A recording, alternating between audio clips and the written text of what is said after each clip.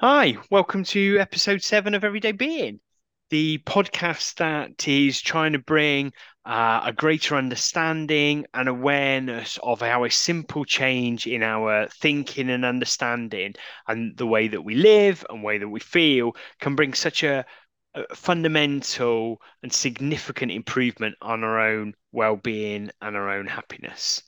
I'm Gareth, and I'm once again delighted to be joined by Steve. Hello, Steve. How are you? Yeah, very good, Gareth. Thanks, mate. Yeah, dried off from my walk earlier and got absolutely soaking wet, but so no, I'm good. I'm back in the warm now, which is really nice. How about you? How's Good. things with you? Yeah, fine, mate. Fine. I think Oh, somehow virtually your cough managed to get down through up the Wi-Fi, down into my Uh, Wi-Fi, and had a bit of a sort of a spell over the last sort of few weeks. But I'm on the other end of it, so I've got a Mariella Frostrup frosty growl, if that's even a thing. I'm not even sure it is, but well, I've there we still go. got my cough as well, so I might be muting at different moments to cough and not bother people Well, again. well, at least we'll sort of sound similar, and we're completely aligned. Thank you once again for taking the time for you to join us on today's conversation. And as we said at the end of episode 6, today's conversation is about well-being and mental health. So we're really looking forward to today's conversation and to see exactly where it takes us. As ever, we'll introduce some thoughts and some methodology. We'll explore, as we always try and do, how some of those things play out on a everyday simple terms so that that can resonate, so we can really make the understanding that we have really just apply and hopefully resonate and make a difference to you. We've once again got a listener question that is brilliantly on topic, so we look forward to hearing what Rob is going to be asking us, and then we will wrap up the show. Um, so today's episode on mental health and well-being. So this is not something that is any different from any of the topics that we've done before. This continues to be a theme that we keep talking about being and how it plays out. And what we're trying to do is bring a different topic or a different subject for us to just see how being can have a impact in a different way in our lives. So this is not something that exists as a standalone conversation or episode. It once again hopefully has that similar theme from the previous episodes, just and it happens that the conversations around well-being and mental health. um and for Steve and I, we fundamentally believe that actually each episode in its own way is talking about well-being and mental health. It's just coming out in different way. And yeah, this is just an opportunity for us to go deeper on that subject and a bit more defined. One of the things that we particularly love about the topic about well-being, fundamentally give uses the words that we're so passionate about, and points at something that originates from being and not from doing. But as Steve has previously mentioned in other episodes, actually an awful lot of the thinking, application, research around well-being and mental health actually comes from a doing perspective, i.e., what is it that I can do to create more, better mental health. So we're going to come at it from that being perspective. And and as we've tried to do in each of the episodes, we will talk about how this understanding will help us navigate back to our own well-being. And I think the key word in that sentence is back, because Steve and I have a fundamental belief that there is innate well-being in all of us and it exists already. And actually the path and understanding that we have can take us back to there. We don't promise all day, every day. That's not something that we will ever purport to do, but it is something that with this understanding that more often for longer periods or less deep, actually we can get back to there. and one of the evidences that we hope we will show is our own experience, or even your own experience as well. And that's one of the things we're going to keep coming back to. And I think before I hand over to Steve, I think that's perhaps a key point I want to make is that this is different for each and every one of us, and mental health and well-being means something different from all for all of us. And at times, actually, it is a really tricky and sensitive topic. So we will tread the path carefully when we're talking about that. Now, for you, actually, this might not be something that currently you're able to listen to and give some time to, and we fully support that and fully understand. And episode 8 won't be linked to this in any way. So if actually that's something you'd rather not do at this time, we absolutely understand. If actually that you still have a real strength of experience, or is something that actually could cause a trigger for you, but are prepared to listen to see what we might have, but know that there is some type of sensitivity or risk or worry for you.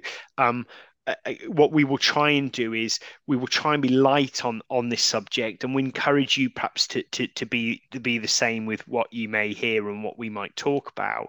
With let the words, let the sentiment drift in with you and around you.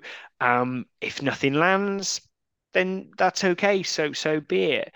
But if there is something that suddenly gives you some sort of insight or stimulates some thinking in a positive way, then that's good too. But I think if it comes from this lightness of what you might hear and what you can experience, we think that's a good place to be.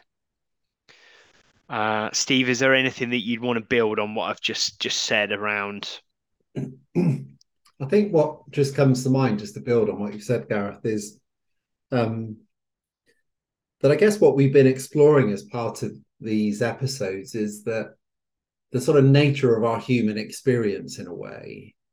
So I think that you can't deny that life is difficult. I always remember years ago, the first book I read, I think when I was 19, came across a book called The Road Less Traveled by Scott Peck. It's quite a well-known and popular book on sort of psychology. But the first sentence says life is difficult.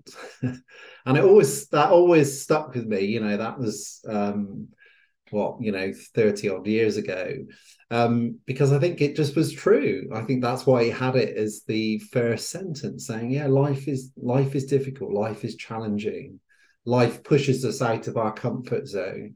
So in a way, what we've been talking about is, well, if we understand what's behind that experience, is that helpful?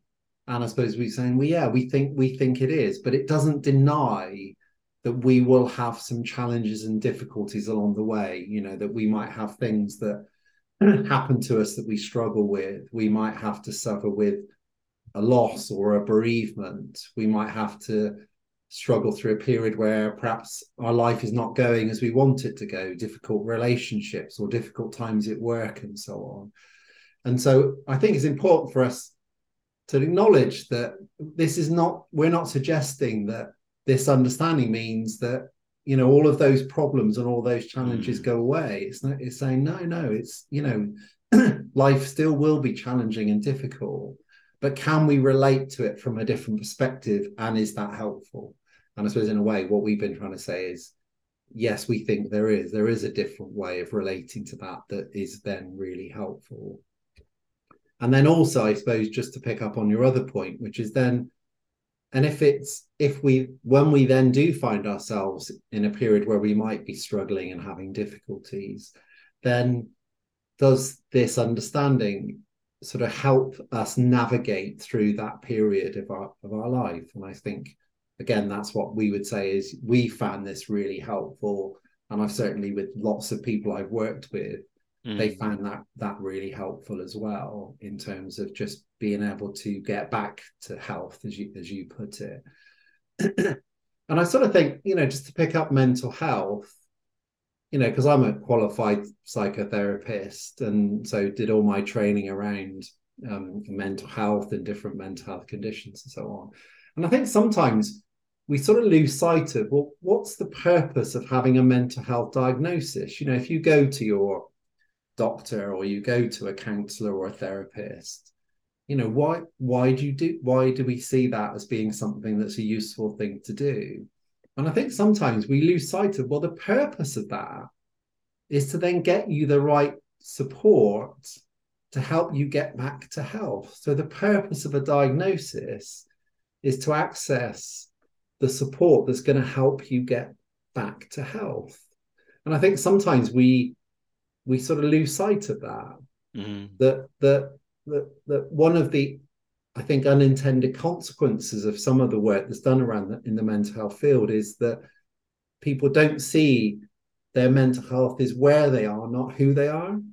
And Dr. Bill Pettit, who's a psychiatrist, he's recently retired. He 40 years as a psychiatrist, working with individuals and around mental health hospitals and so on.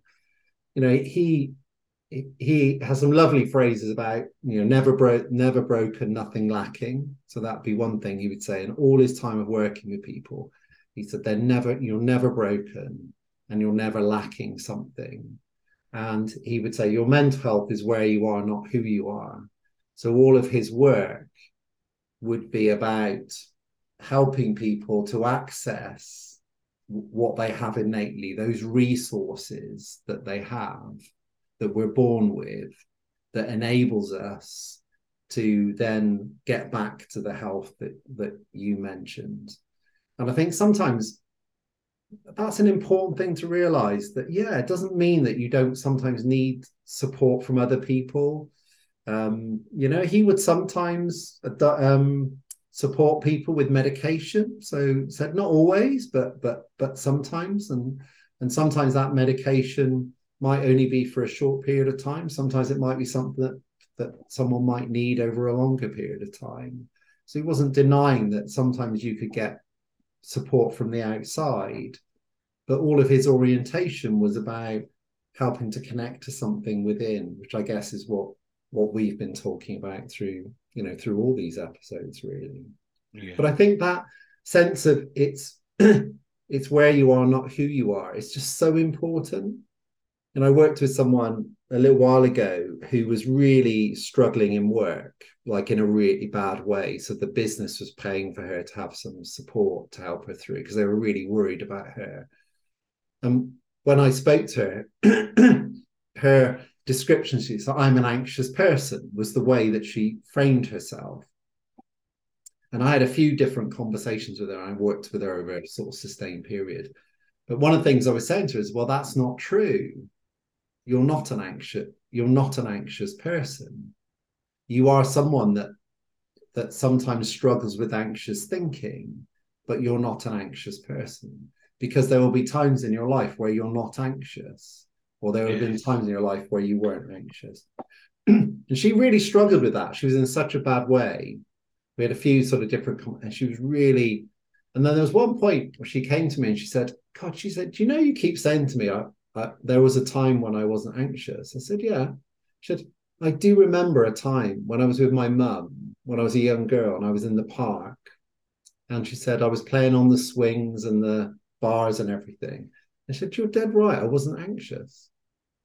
And for her, because she'd been anxious for a long, her real anxiety started in her sort of early teens, when with her exams and things, and carried with her all through into university. And I saw her in her 30s. So in her mind, because anxiety had been such an ever-present aspect of her experience, she just hadn't realized that it's not always present. So even that moment of insight that, yeah, when I was a young girl, I wasn't anxious.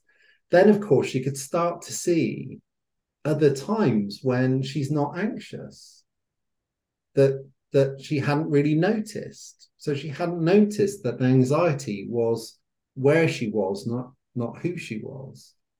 And there was a point in the work we did together, where I could just see that that went from just, yeah, a little insight that Mm, still was a little bit in the mind, to when it suddenly just dropped. And you could really, there was a moment where I worked with her over a period of 4 days.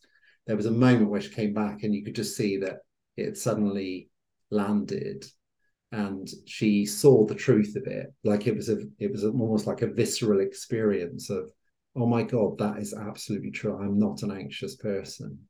And just that one insight, and then we built on that. But you could just tell that just that one insight, I thought, actually, even if she just, that's the only thing she gets, that was a significant shift from where she'd been before, to really see that, yeah, I do have moments where I struggle with my anxious thinking.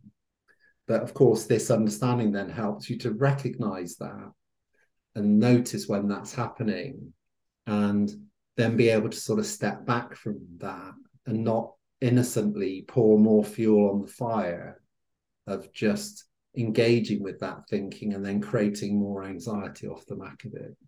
yeah.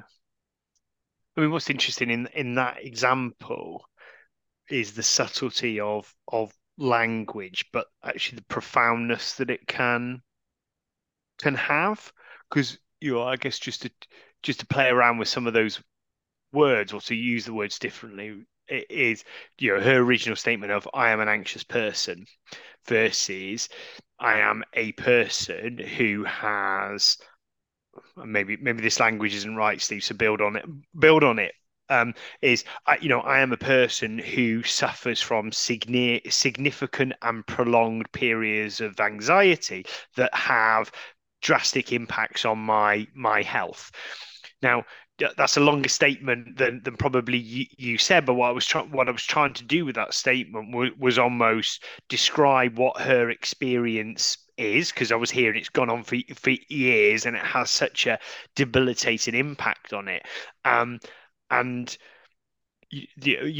by sort of changing the language and that of yeah, changing the language in the label, because that's something that we're playing around with here.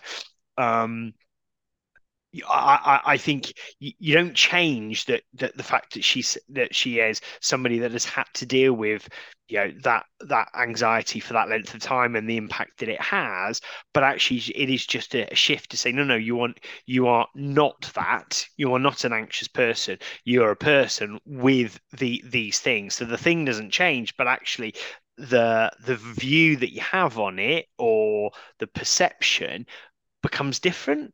Yes. Yeah. Yeah. I think it's that I suppose I'm really sensitive to the language people use, because Yeah. the language they use, without thinking about it, in a sense, is reflective of their thinking. So when people say, "Oh yeah, I'm a depressive," or "I'm not, I'm an unconfident person," then that tells you a lot about their mental map, their internal representation of themselves in relation to whatever they're talking about. And it can feel like it's just words, but those words become real. They become their experience, they become their lived experience.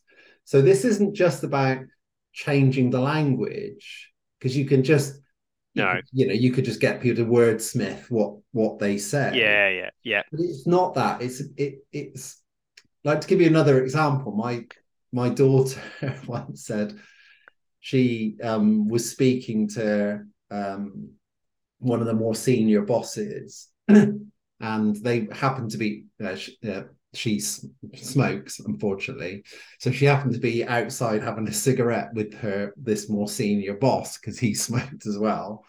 um, and he was asking her about her more immediate boss, and she really struggles to not tell the truth, right? Which is a really lovely trait, right? Yeah. And she goes, and then I'm thinking, she doesn't know what to say, because she has some negative views of this boss. This is a few years ago now, but she had some negative views of this boss. She goes, Dad, she goes, what do you do when you get caught in that situation? And I was saying to her, well, the problem is, it looks like how do you craft a way of saying something that remains neutral or whatever? Or I said, the other way is, can you see your boss from a different perspective? And she goes, well, what do you mean? I said, well, other things he does that he's really good at. She goes, oh, yeah, and she reeled off all these things that there were real positives about him and the way he went about things. And I said, "Oh, there's some things that you think could be improved." She said, "Yeah, yeah." And there was some other. So there was definitely, you know, issues on both sides of the column, as it were. And I said, "Well, if you see it like that, if you see it's not a black and white thing, there's a lot of grey. When you're thinking about someone and how good a job they do, often there'll be, lots of things you could talk about that are positives and lots of things that you might talk about that sort of could be improved. But then when you talk about it, you can describe it in that light. You can describe it in that broader context.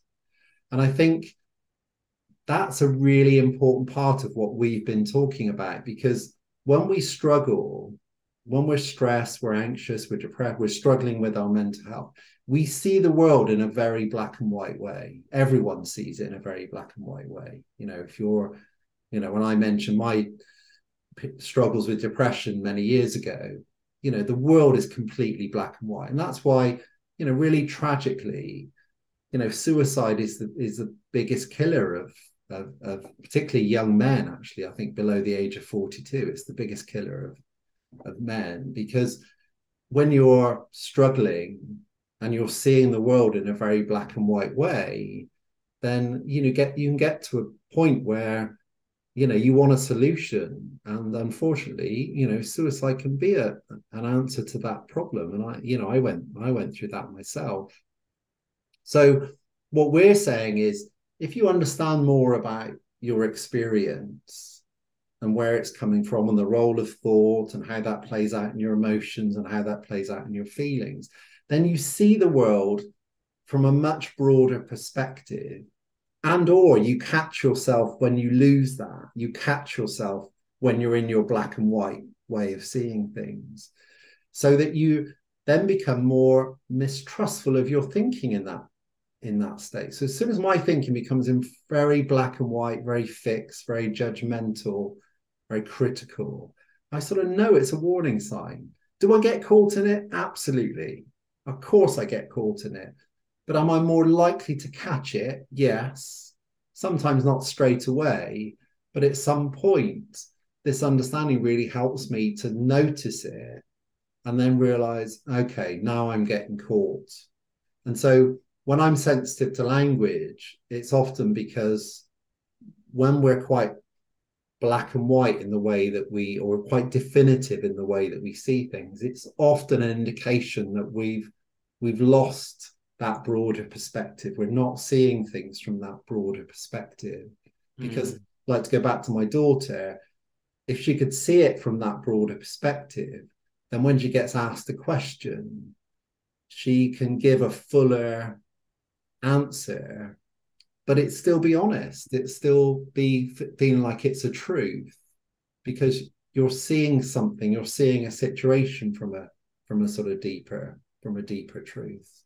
So I think this understanding of what's creating our experience, I think, does lead you to sort of seeing the world in a more from a much broader, less black and white, much more in the grey in a way. I think often in Yeah. life, yeah, of course, sometimes there's some very black yes and no things, but so often in life, it's more in the grey. It's how do you navigate between, what's the right answer in this situation? And is it different to what I might have done yesterday? Um, so that's, I think, more of the opportunity. Mm.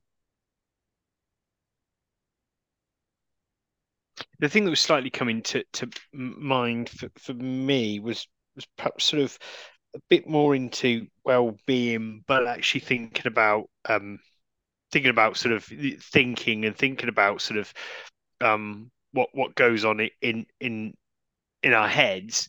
And I was thinking about some of when I exercise, and I'm a runner, for those of you that know me, and I really enjoy it, and trying to get better, or just actually just the overall experience from both a physical and a mental health perspective. Um, and on occasions, fairly frequently, be it racing or training, and trying to do stuff that is hard, and that'll be different for any people. But when you're trying to run as fast as you can, yeah, there are things that go through my head going, this is hurting, this is horrible, I can't do this, actually, I need to stop, and before I know it, I've stopped. And it's happened to me on various races that have done from short and from long. Um and um actually, the thing, that the reason it comes to mind is that because of the high stress that I'm putting on my body, um and that there is hurt, and there is pain. The pain absolutely is there. The thinking that goes on in my head can't be trusted. Because there is such a stress and strain being put on the whole of my body, and including my thinking and my brain. But too often, do I trust it in the moment? Go, oh, no, you're right. You can't do this. You do need to stop, and you do need to walk, and you can't run that pace or run this race or whatever you can do. Um, and I don't know if you've had this with your own exercise, Steve, but you know, easy to say, but either very quickly I start again, or actually it's a disaster and doesn't start again. And you look back and go, well, why did I stop there? I totally could do that. And it's almost like either the reflective mode, or being more in a quiet mind, or actually it might not even be that. Actually, it might be just the critical mind going, no, you could do it. Why the bloody hell did you stop? And you're a sort of a failure there. Um, but those two things play out, and what I find hard is that how do you make sure that, like, that in these moments you see your thinking as something that you can't trust because of the level of stress and strain that's on the body. And yes, in this example for me, this is created by a physical activity, but there is strong parallels between that and being in something that is created significant stress or anxiety or depression or whatever through physical means, but create such a level of thinking that can't be trusted.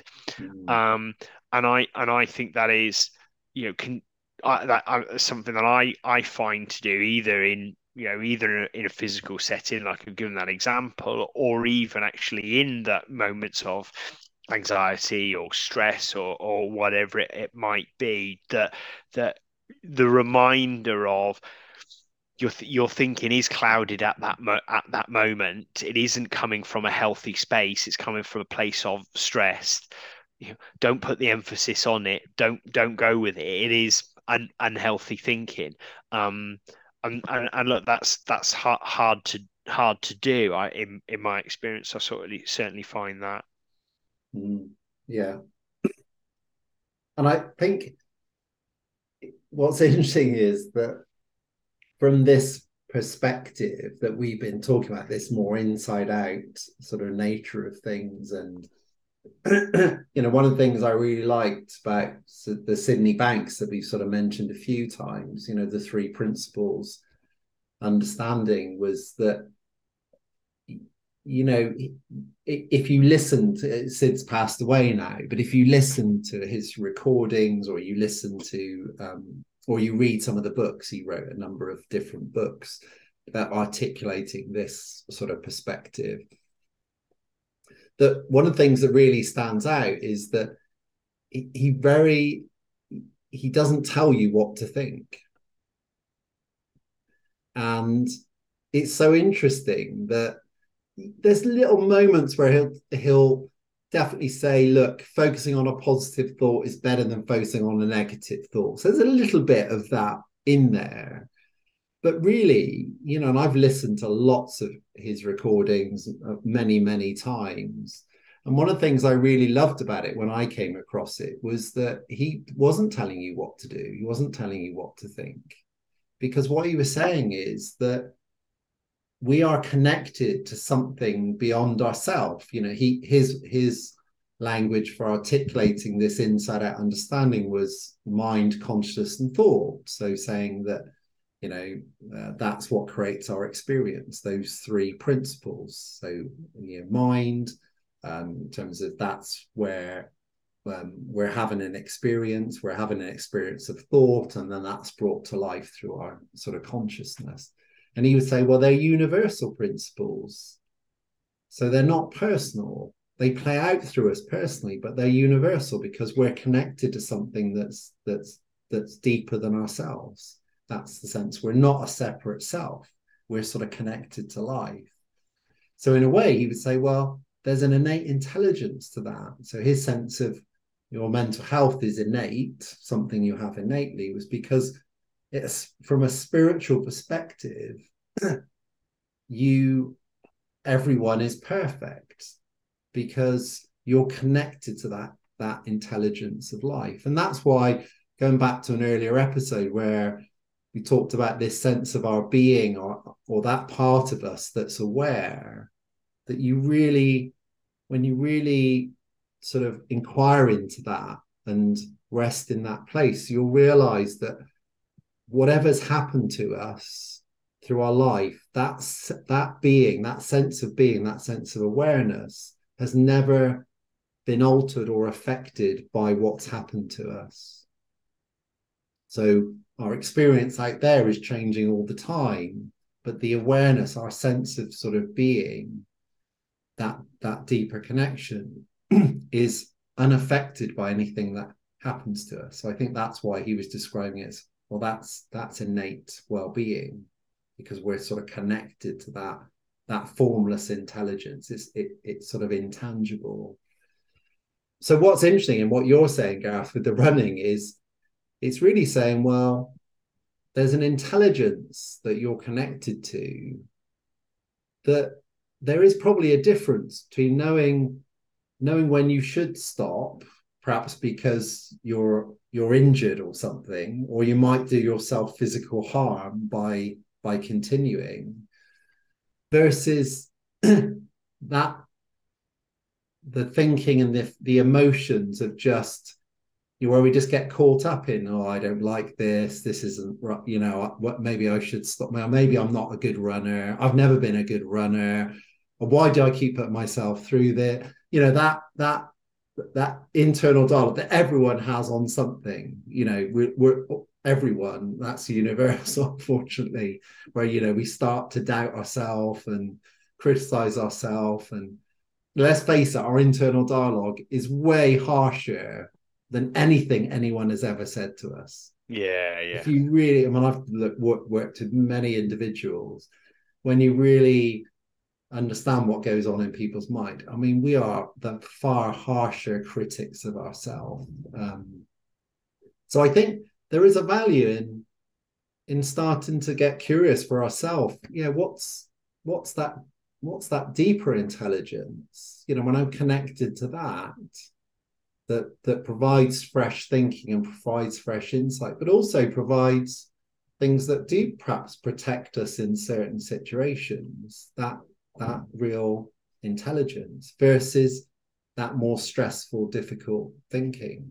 Now, going back to Bill Pettit, I mentioned earlier, one of the ways he describes mental distress is he often says it's a love letter from life. Wow. So interestingly, what he would say is that he's worked with some individuals that have really had, deep, like, psychotic breaks. And he said, even in those situations, sometimes very tragic things happen, either tragic for the individual or tragic for the people around them, because people can act from that psychotic state and do things that they wouldn't do if they were in a healthy state, particularly towards other people. But he said, I've come across lots of individuals where something's happened and something's played out from that psychotic state that's kept Mm. them safe or kept their children safe or whoever else might be around them because of something that has gone on, if, even in that psychotic state. So he would say, even when we're at our worst, that deeper intelligence is still there and is still trying to work for our benefit. And he would say one of the things that you could, and I think this is true actually in my experience, that you can make a case for is that when we do go through our struggles, one thing it does do is it forces us to look at ourselves or Yeah. forces us to look at our experience or look at the way we're living our life or the things that are important to us or whatever it might be. And I've certainly worked with people that, when they've been able to come through that, that has provided real stimulus for an insight or a shift in perspective. Yeah. And I don't know, it just seems to me that why is life difficult and challenging? Well, because I don't think we would grow and develop if it wasn't, which is really hard because I think sometimes, Yeah. oh God, Yeah. I wish life was a bit easier. But the truth is, when you really examine it, you wouldn't become a better runner if it wasn't difficult. No. No. That Usain Bolt wasn't born running as fast as he was able to run. It's because he put in hours and hours of training and quite difficult, stressful training to enable him to sort of do that. And I think sometimes, you know, it's useful to keep that in mind. I think that sometimes life is difficult, which I think is the point that Bill Pettit's making, is that sometimes when we are struggling, it does force us to sort of step back and really start to understand a bit more about what's really going on for us. Yeah. And and then be able to, use that to reflect on ourselves and help us perhaps get a better, more grounded understanding, but also then work out, okay, what do I need to do? What seems like the right thing to do? From that deeper intelligence, what seems the right thing to do in this circumstance? And that's why I think that there isn't a prescription for mental health from this perspective. That's why I think Sydney Banks was very careful in not offering a prescription, because there isn't one. If there was, we would know what it is. Whereas we know, why does running work? Why does exercise work? Why does meditation work? Why does just sitting down and knitting work? Why does sometimes just standing outside and taking a break from your work help? It's like, why do all those things sometimes work, but why does nothing ever work 100% of the time? Because if there was a prescription, let's be honest, we would have done it in episode one.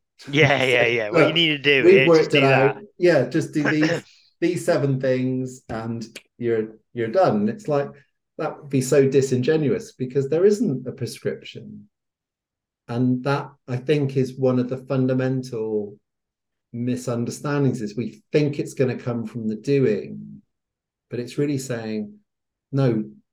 Do those things help? Do doing some of those things, meditation, exercise, do they help? Yeah, absolutely they do. But do they work 100% of the time? No. Well, when they work, why do they work? Well, they work because fundamentally they work because they give you a break from your thinking.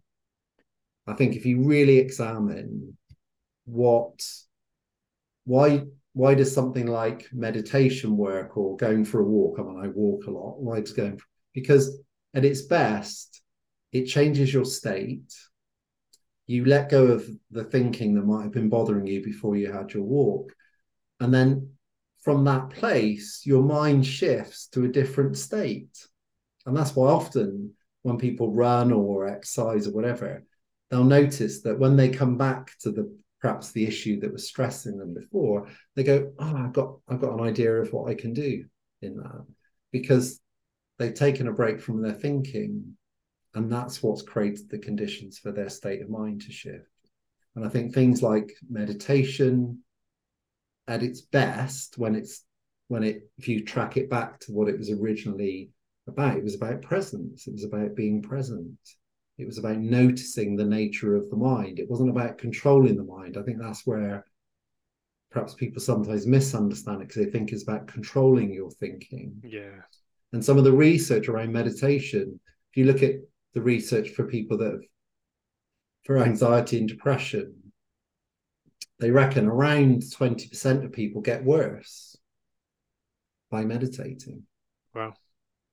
And I think that's an important thing. Many people find lots of benefit from Yeah. meditating. Yeah. Yeah.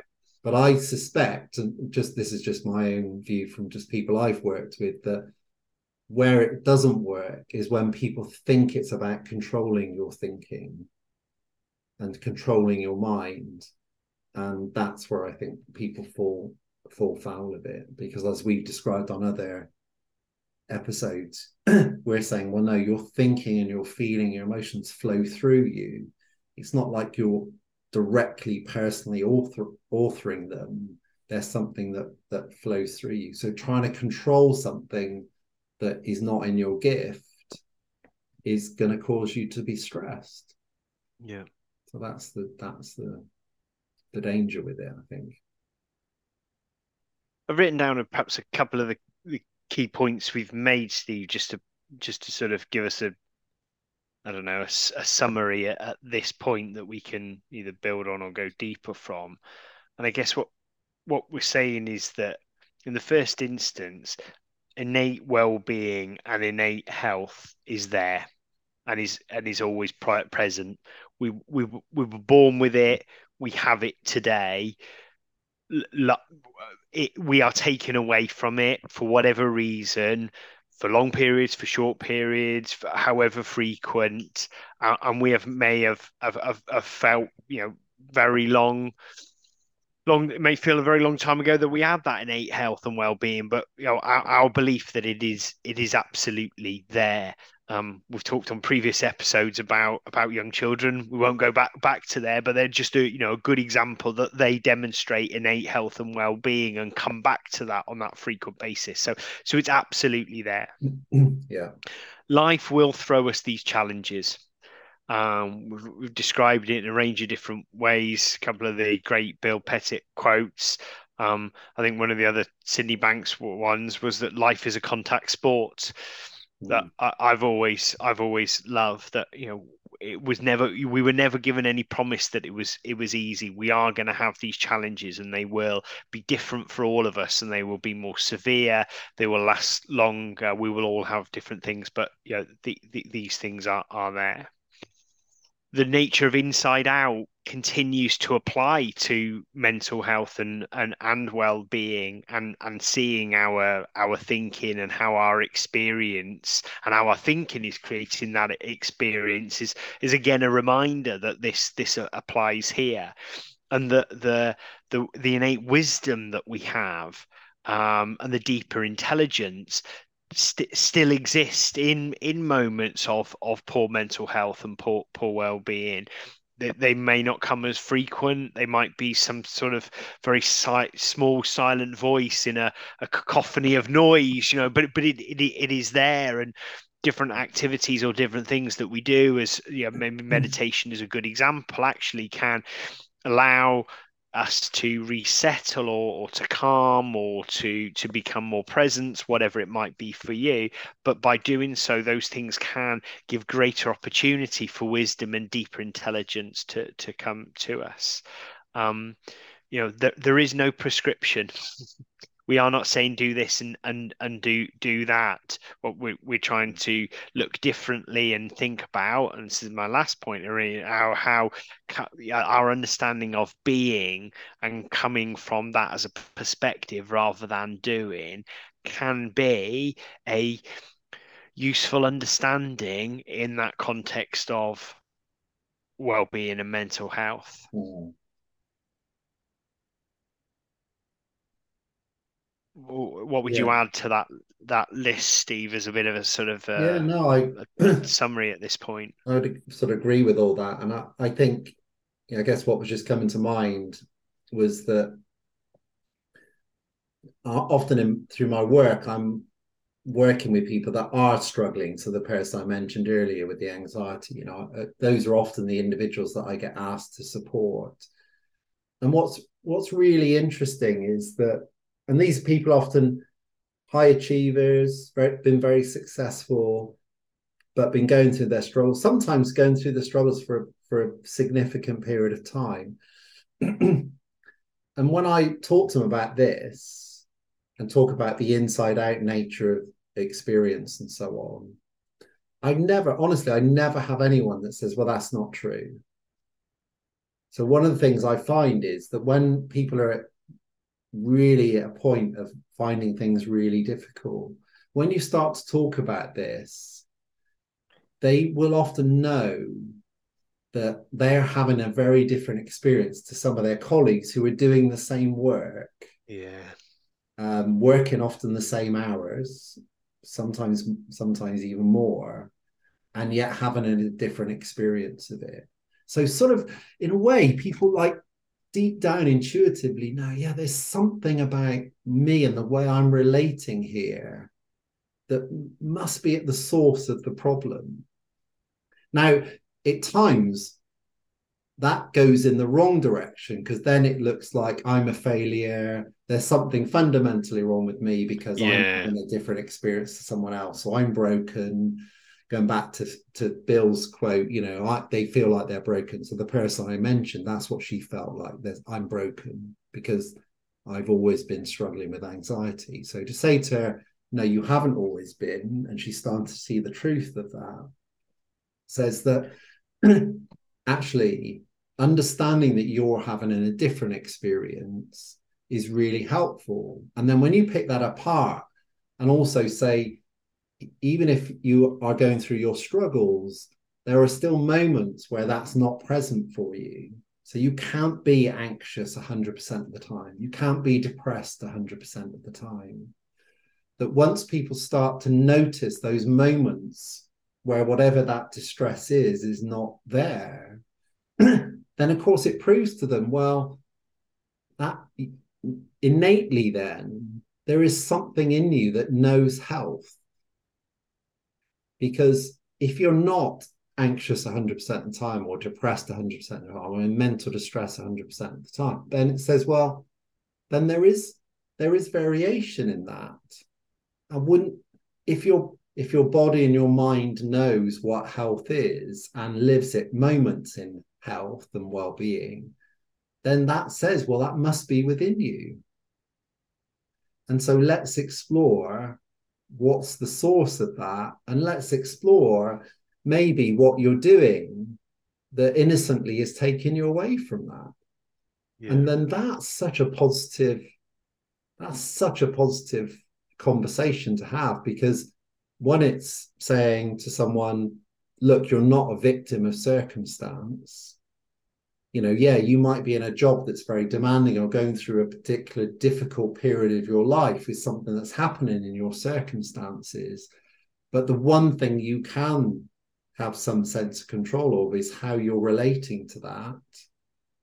And that's useful to be able to explore, is there a different way of relating to Yeah. this? But also, when people really notice those moments where they're not in their distress, what they also will then start to see is those times often show up without them doing anything. That's the interesting thing, Mm. is that the reason it's really interesting. I think the reason people often don't notice those moments where they pop out is because when you're stressed, you definitely notice it because there's a lot going on in your mind. When you pop out of it, it's invariably because you're not thinking about yourself and you're not thinking about what's going on in your mind. You don't notice it because you're so present that you don't even pay attention. And it's not until someone points it out to them that they suddenly go, oh my god, yeah, that's really true. Actually, there was a moment. And I had someone years ago that I worked with, and I really helped her through quite a difficult period, and she got a friend of hers to phone me because he was really struggling. And I was on holiday actually. So it's really, and I did have a couple of conversations with him, even though I was on holiday, because he was really struggling.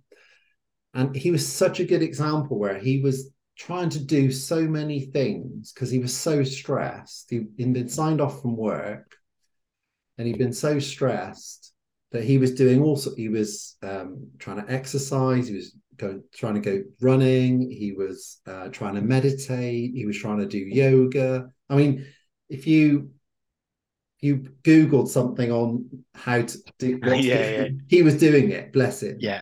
because he just was wanted to get out of the state that he was in.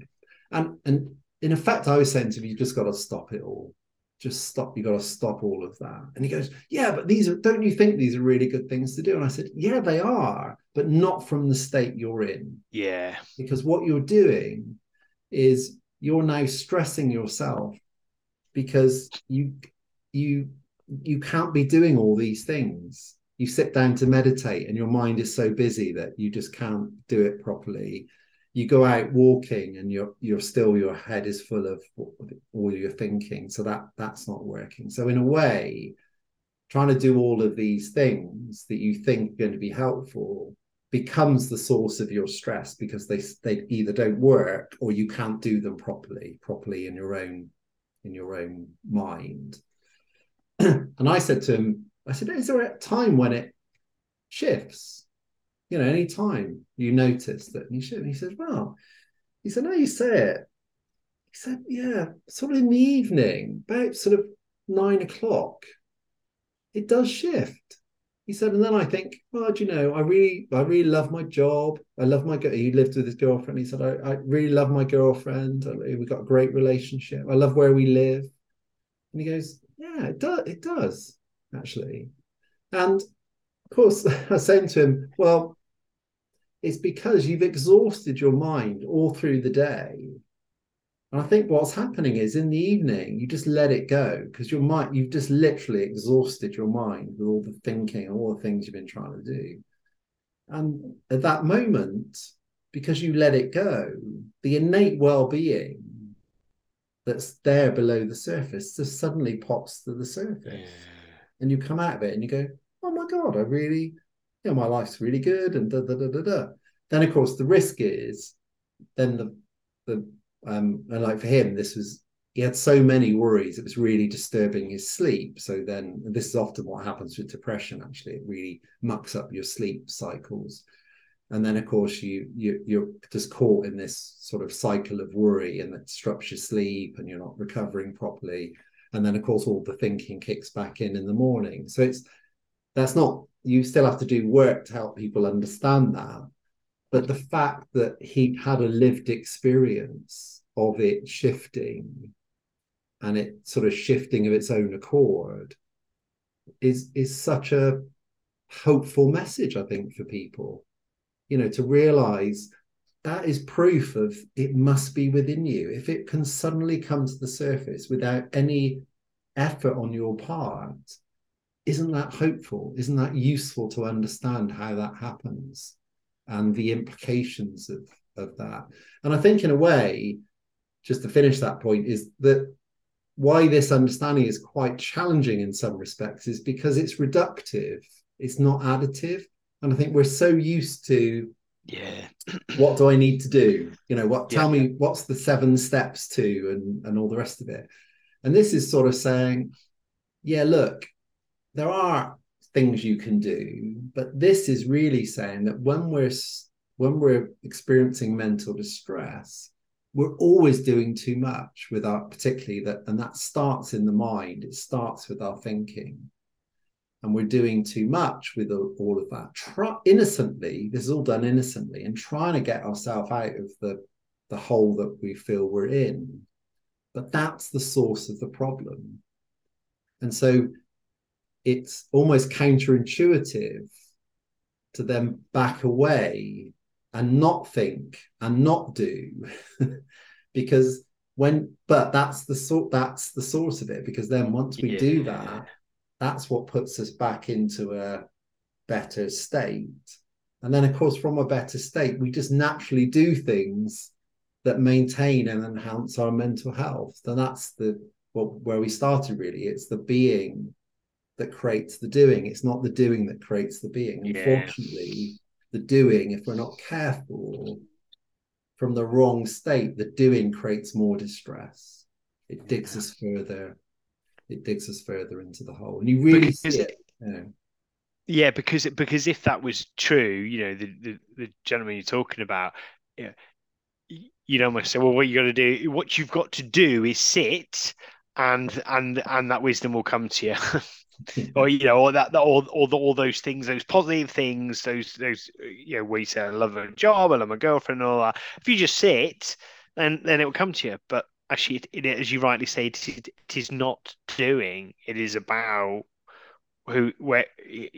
how you are being, what you're being, and where you're coming from. That allows with the mind to be quiet, to allow that deeper intelligence to come. And look, we can't click our fingers and make it be so. It is unfortunately not as simple as that. But actually, with the conditions and in the right moment, the right thing will come to us. And I think that's right. And I think that's why most of the time we can sort of do that for ourselves.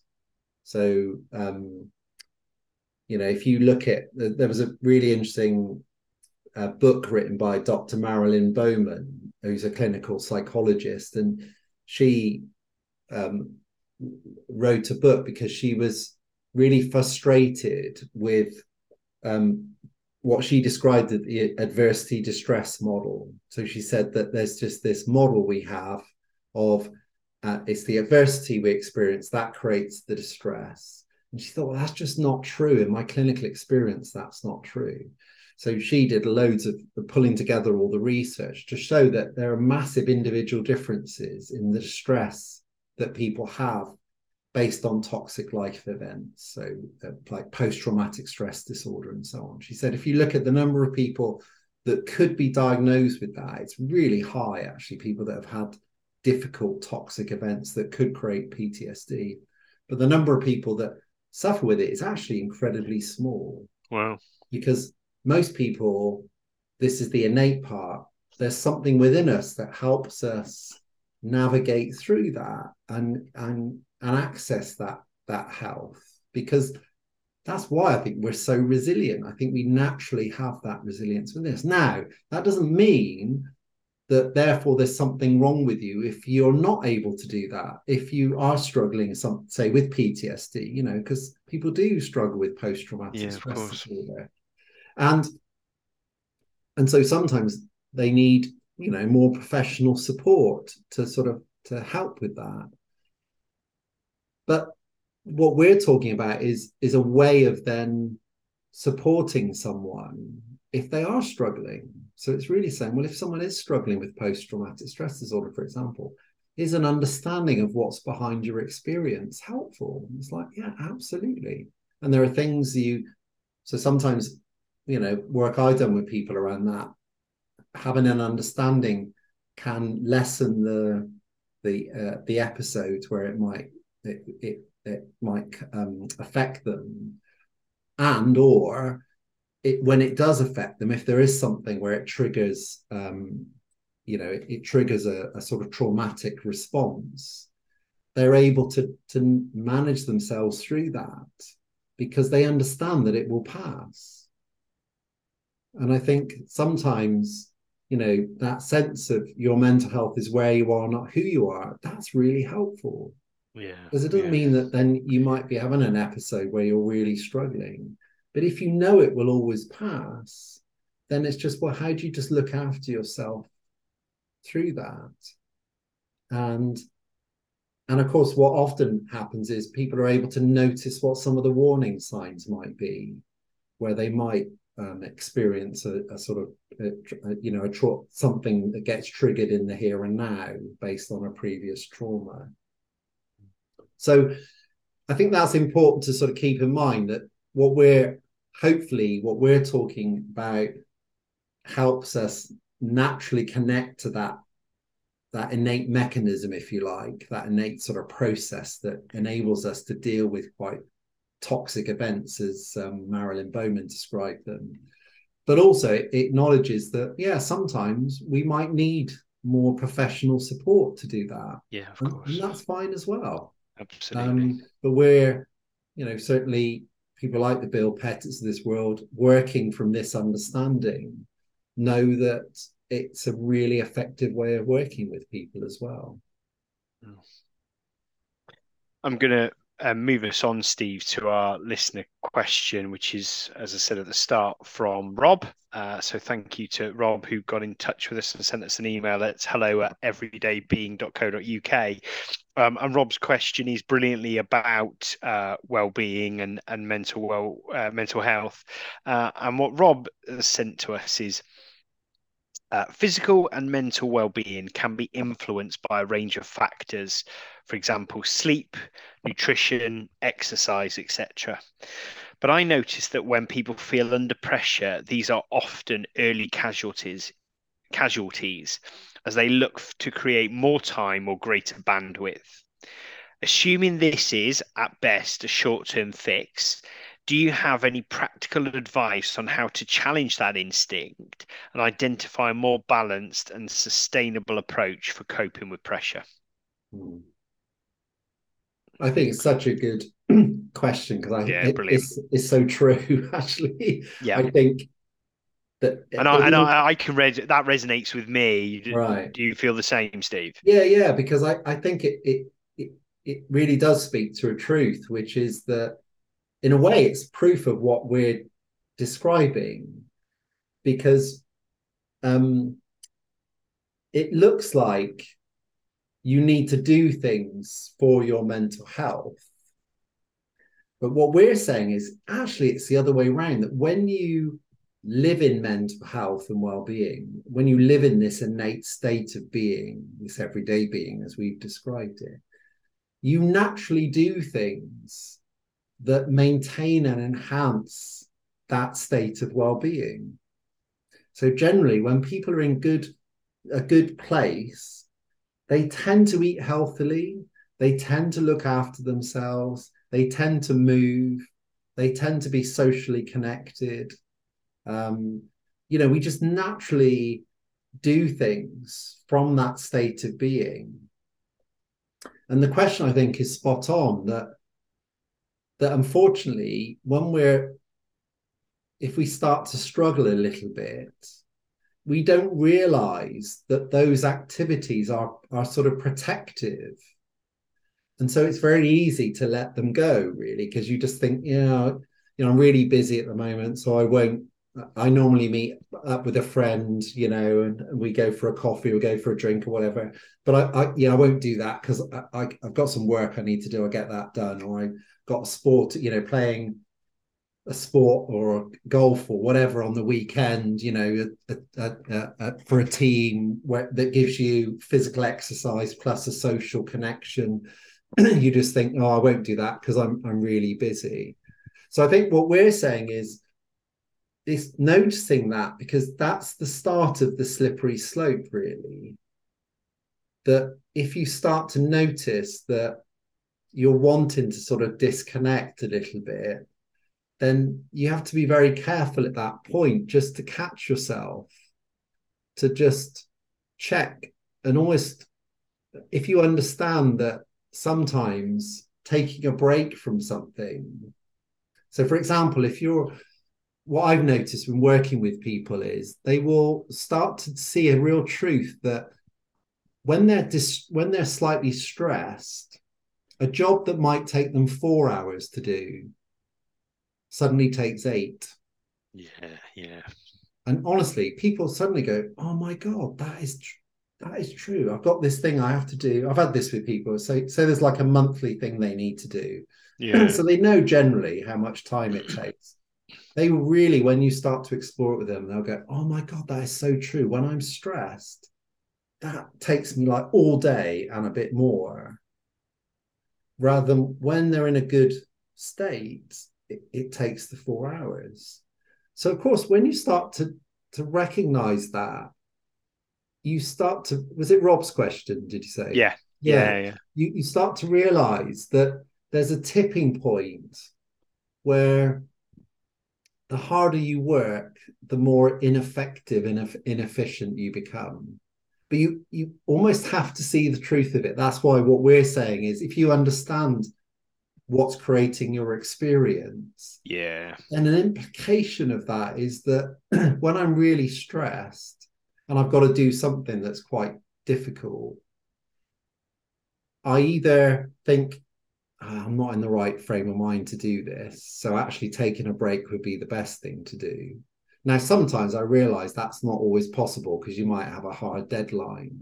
yeah, But yeah. but Agreed. sometimes if you say have a hard deadline, where I think this has been helpful for me, and I know it's been helpful for other people, is to go, okay, just don't overthink this. If you've got to Yeah, get it yeah, done and you've got to get it done, you've got something and you've got an hour to do it, don't overthink it.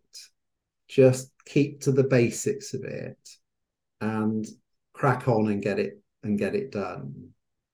Whereas often we, oh my god, I've only got an hour, and we start overthinking it, and then we're sort of distracted, and and we just put ourselves under more and more pressure. So just not doing that. And sometimes, and I certainly find this, sometimes I just know, even just taking a, particularly working at home now, just going down and thinking, right, I'm just going to make a cup of coffee. I'm just going to go outside, put the kettle on, stand outside in the garden, get some fresh air, and just take the 5 minutes it takes for the kettle to boil, just to break my state. Even that can be incredibly helpful. So I think sometimes we don't realize that our state of mind can change incredibly quickly, actually. yes. That's a Doesn't always great mean point. it will. So I think for Rob, I wouldn't say that every time I can shift my state of mind. But even if it doesn't, I'm much better at just, okay, if I've got to do it and not overthink it. And catch those times when actually taking a break and looking after myself would definitely is the more effective thing, that when I then come back to my desk, I can just, the 4 hours it might take me is much more going to be the time I'll have to spend on it rather than the 8 hours it takes from a stress state. Yeah. Does that sort of, does that ring true in your experience as well, Gareth? Yeah, it absolutely does. I think there's some lovely, lovely things there for Rob to take on board and to think about and let wash over him. The thing that I was thinking about when you spoke was that there's almost like that sort of life's warning system was when there is something going on, or as Rob says, that coping with pressure or feeling under pressure, and these things are slipping, or actually to some extent these things not happening the way that you want them to, or you're doing them and they're not realizing the benefits as you would normally expect. They're almost just a great example that something's not quite right. um and actually, you just noticing, as we often say, that actually something's a little off here, something's not quite right. And it is our temptation naturally to go and think, well, what would it be, what's causing all those things, what's causing the stress? And maybe the stress is really clear, but I think just noticing that these things are happening, and either allowing the wisdom to come to you to say what's causing this, or to do some thinking, or to have that clarity of where it's coming from. I think that even that can be really pragmatic to say, I see what's going on. I see the state, that I'm currently in. I see where where I am, not who I am. Just to use that phrase once again, I think that can be hugely powerful, and I do think, as Rob says in his question, is that practical advice? I think that is practical advice to notice what's going on, and to understand and come from a being perspective that actually it will change, because it does. We don't know when, we don't know how long, we don't know how deep it will impact, but it will change. And separately, that wisdom and deeper intelligence will come to you that it will enable you to get back to that innate well-being state that we genuinely believe is there. Mm. Yeah, yeah. And there's a lovely, I know we're going out of time, but so quickly, there's a real lovely story that I often use in therapy with people. And I'll try and give the short version of it, but it was a story about a very wise ruler who gathered all the wise people of the kingdom together and said, I want you to give me something that will help me in every eventuality of life, Right. something that will always stand me in good stead. And this ruler was seen as a very sort of wise ruler, um, and very loved by the people and so on. Anyway, the wise people got together and they came up with something and they gave it to the ruler in a ring, and they said, "Don't look at this ring. There's an inscription on the back that only look at when you really need it." And anyway, so what happened was that kingdom was invaded by an enemy force, and the king was uh, um, chased out of the kingdom.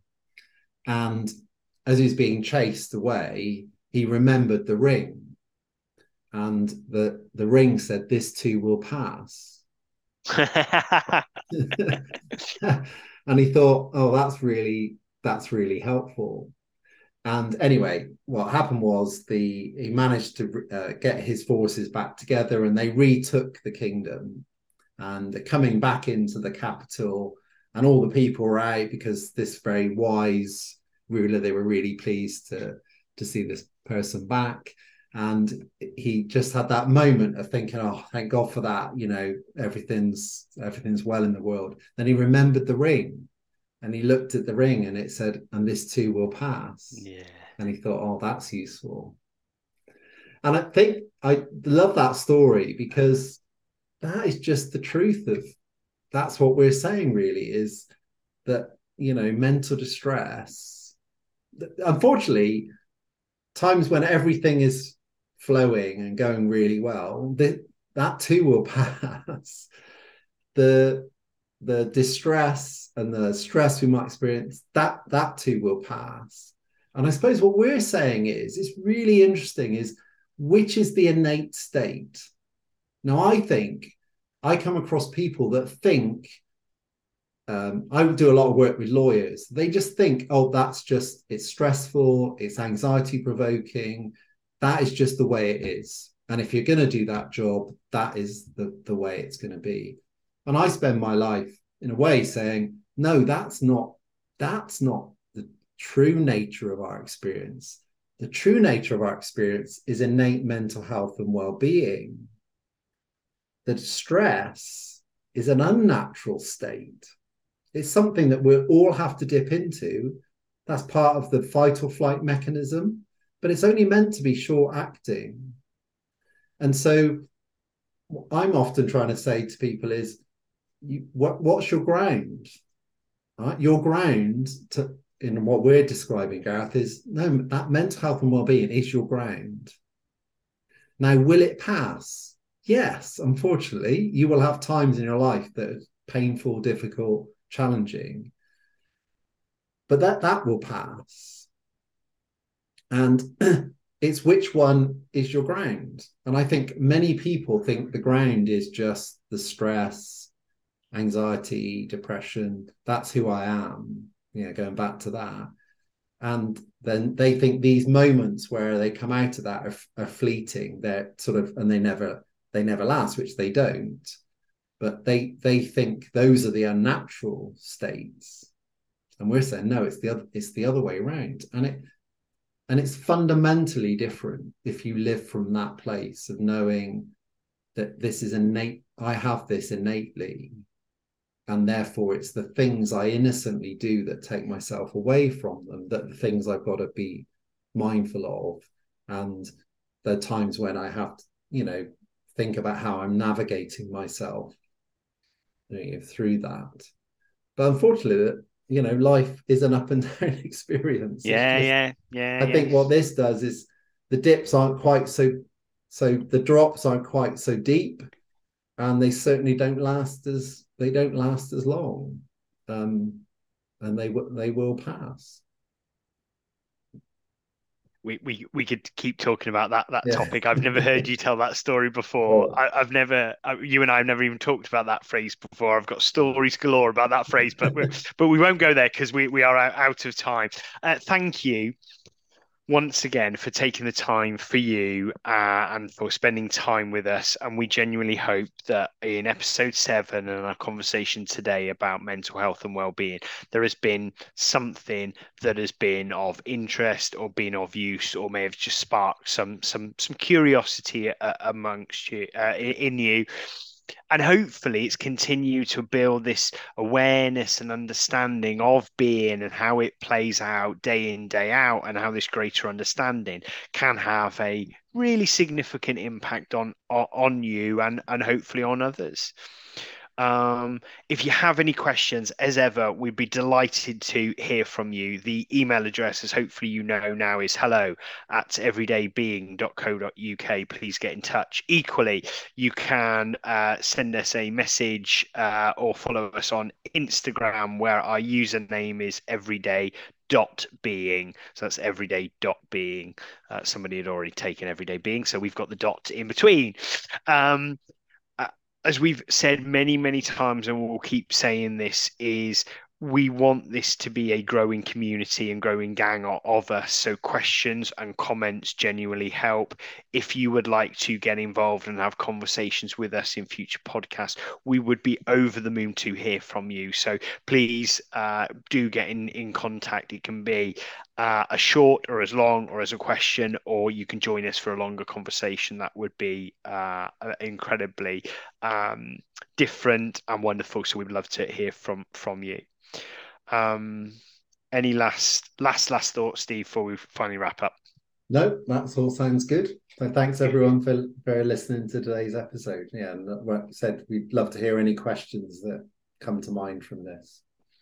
So we will move on to episode 8, which will be a last in the first series of Everyday Being. We're going to treat this as a bit of a summary episode to sort of bookend the first series, where we'll revisit some of the key themes and topics, and again talk about some everyday examples. We look forward to you joining us for that. This too has passed. Well said. See you, mate. Thanks everyone.